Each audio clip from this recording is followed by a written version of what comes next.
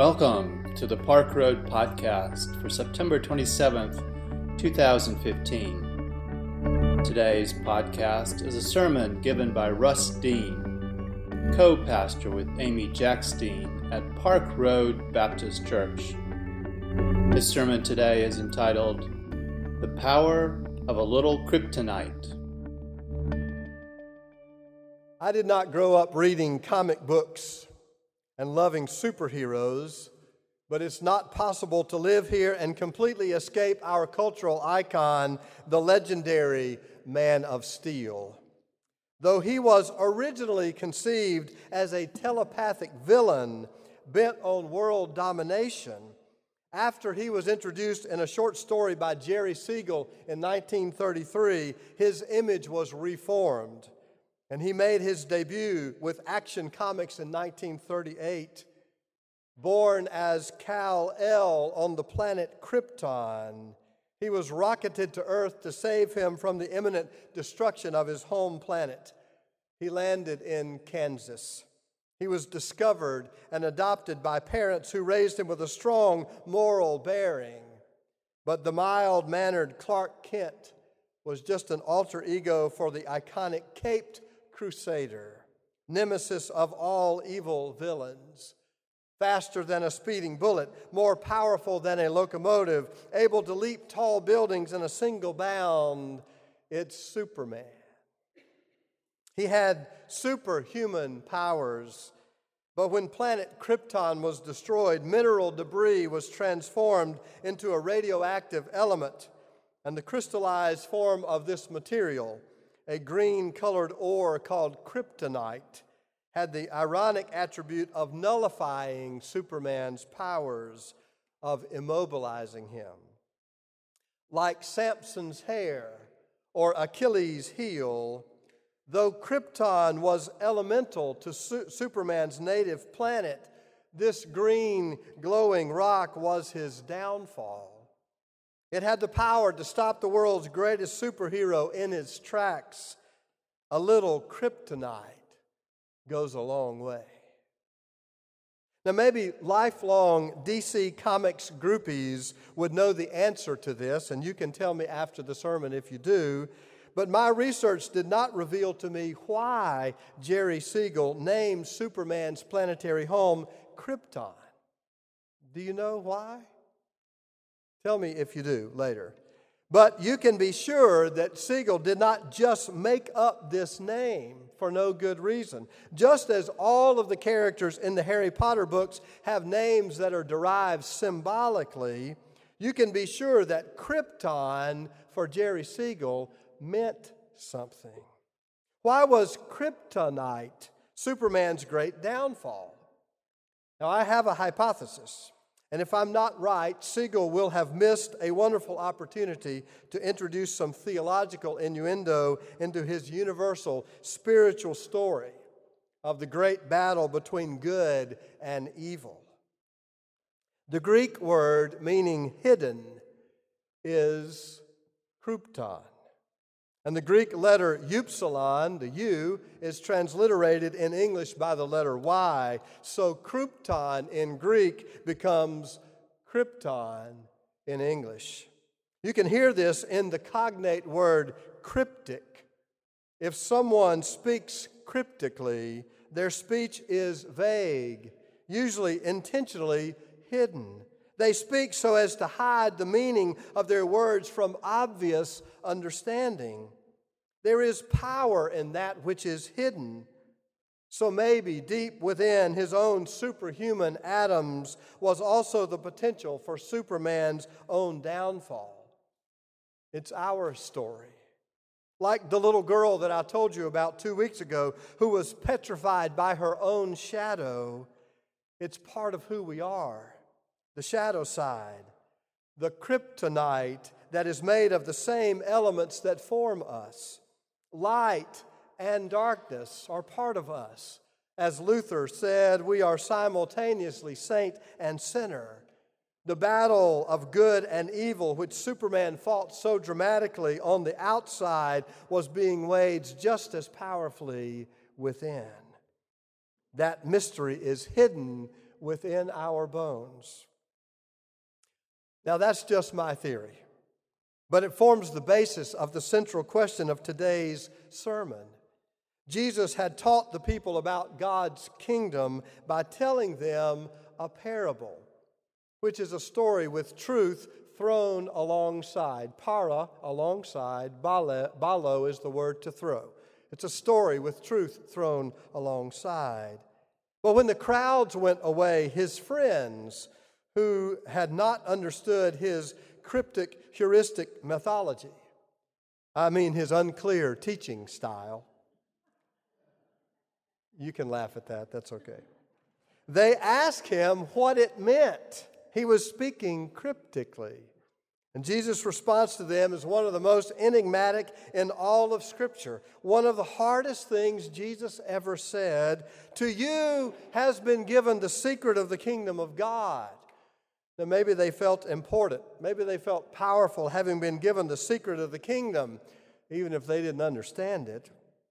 But Jesus said, for those outside, everything comes in parables, in order that they may look but not perceive, and may listen but not understand, so that they may not turn again and be forgiven. Wow. And sometimes you accuse me of preaching sermons that you don't understand. So here's the basic question.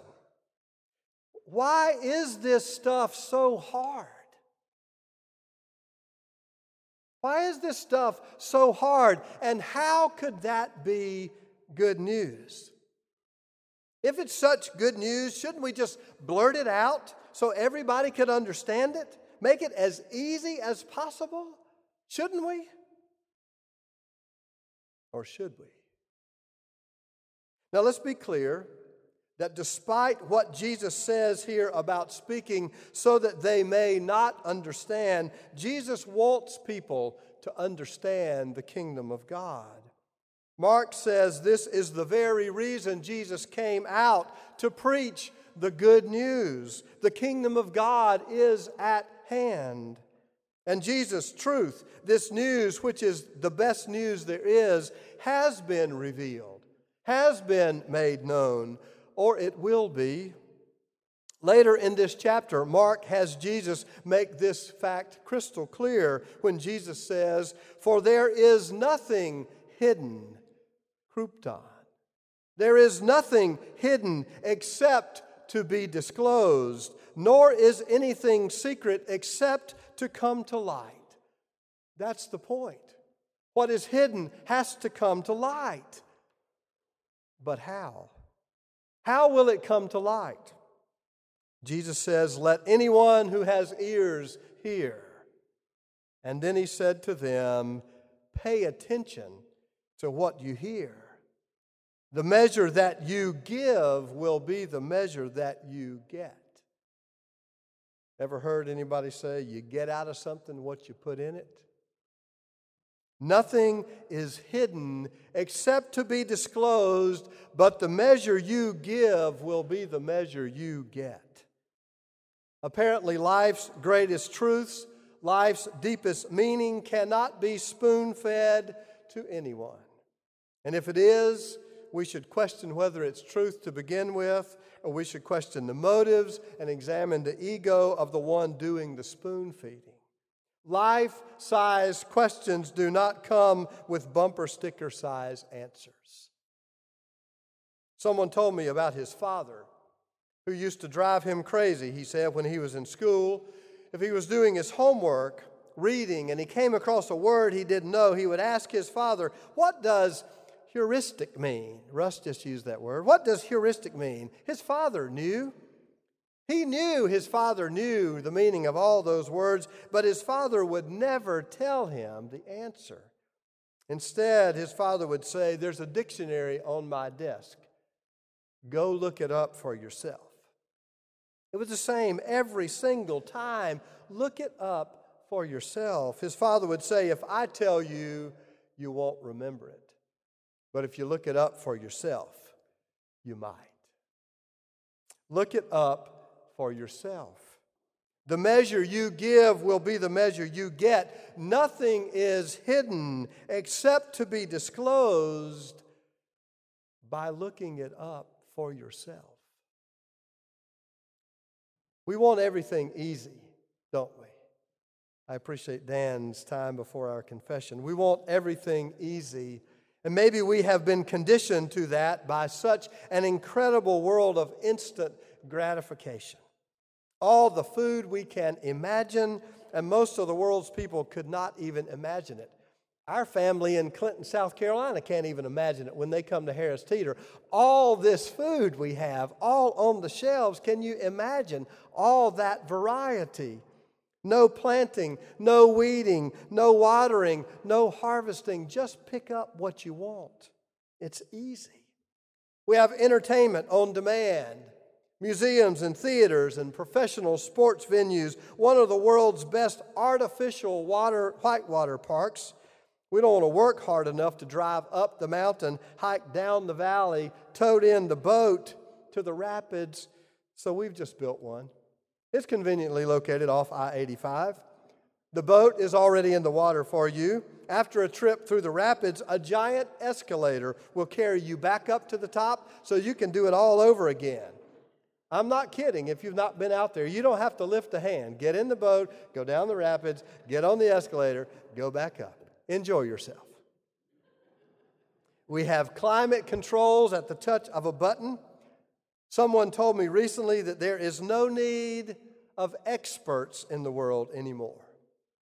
You know, it used to be important that you knew somebody who was really smart, who was an expert, so that when you had a question about what a word meant, or what, some of those hard questions in life, there was somebody you could go to get an answer, or he could at least point you in the right direction. But Google has put an end to the need for the expert. Anything you need to know, almost literally anything you need to know is under your thumbs. It's absolutely amazing what you can find in an instant with Google. You don't have to go to school. Just Google it. Now, I don't do much bemoaning of culture, decrying the world going to hell in a handbasket and all that stuff. But I do hope we have not set our children up for failure, having been given so much ourselves and being determined to make their lives even easier. Have we made it all too easy? What about faith? Just make it fun. Just make it fun for the children. In a recent interview for Sun magazine, the reporter asked Barbara Kingsolver about perseverance. How do you nurture people to work hard enough?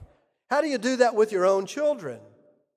I think we all need to hear that popular writer's response to that question.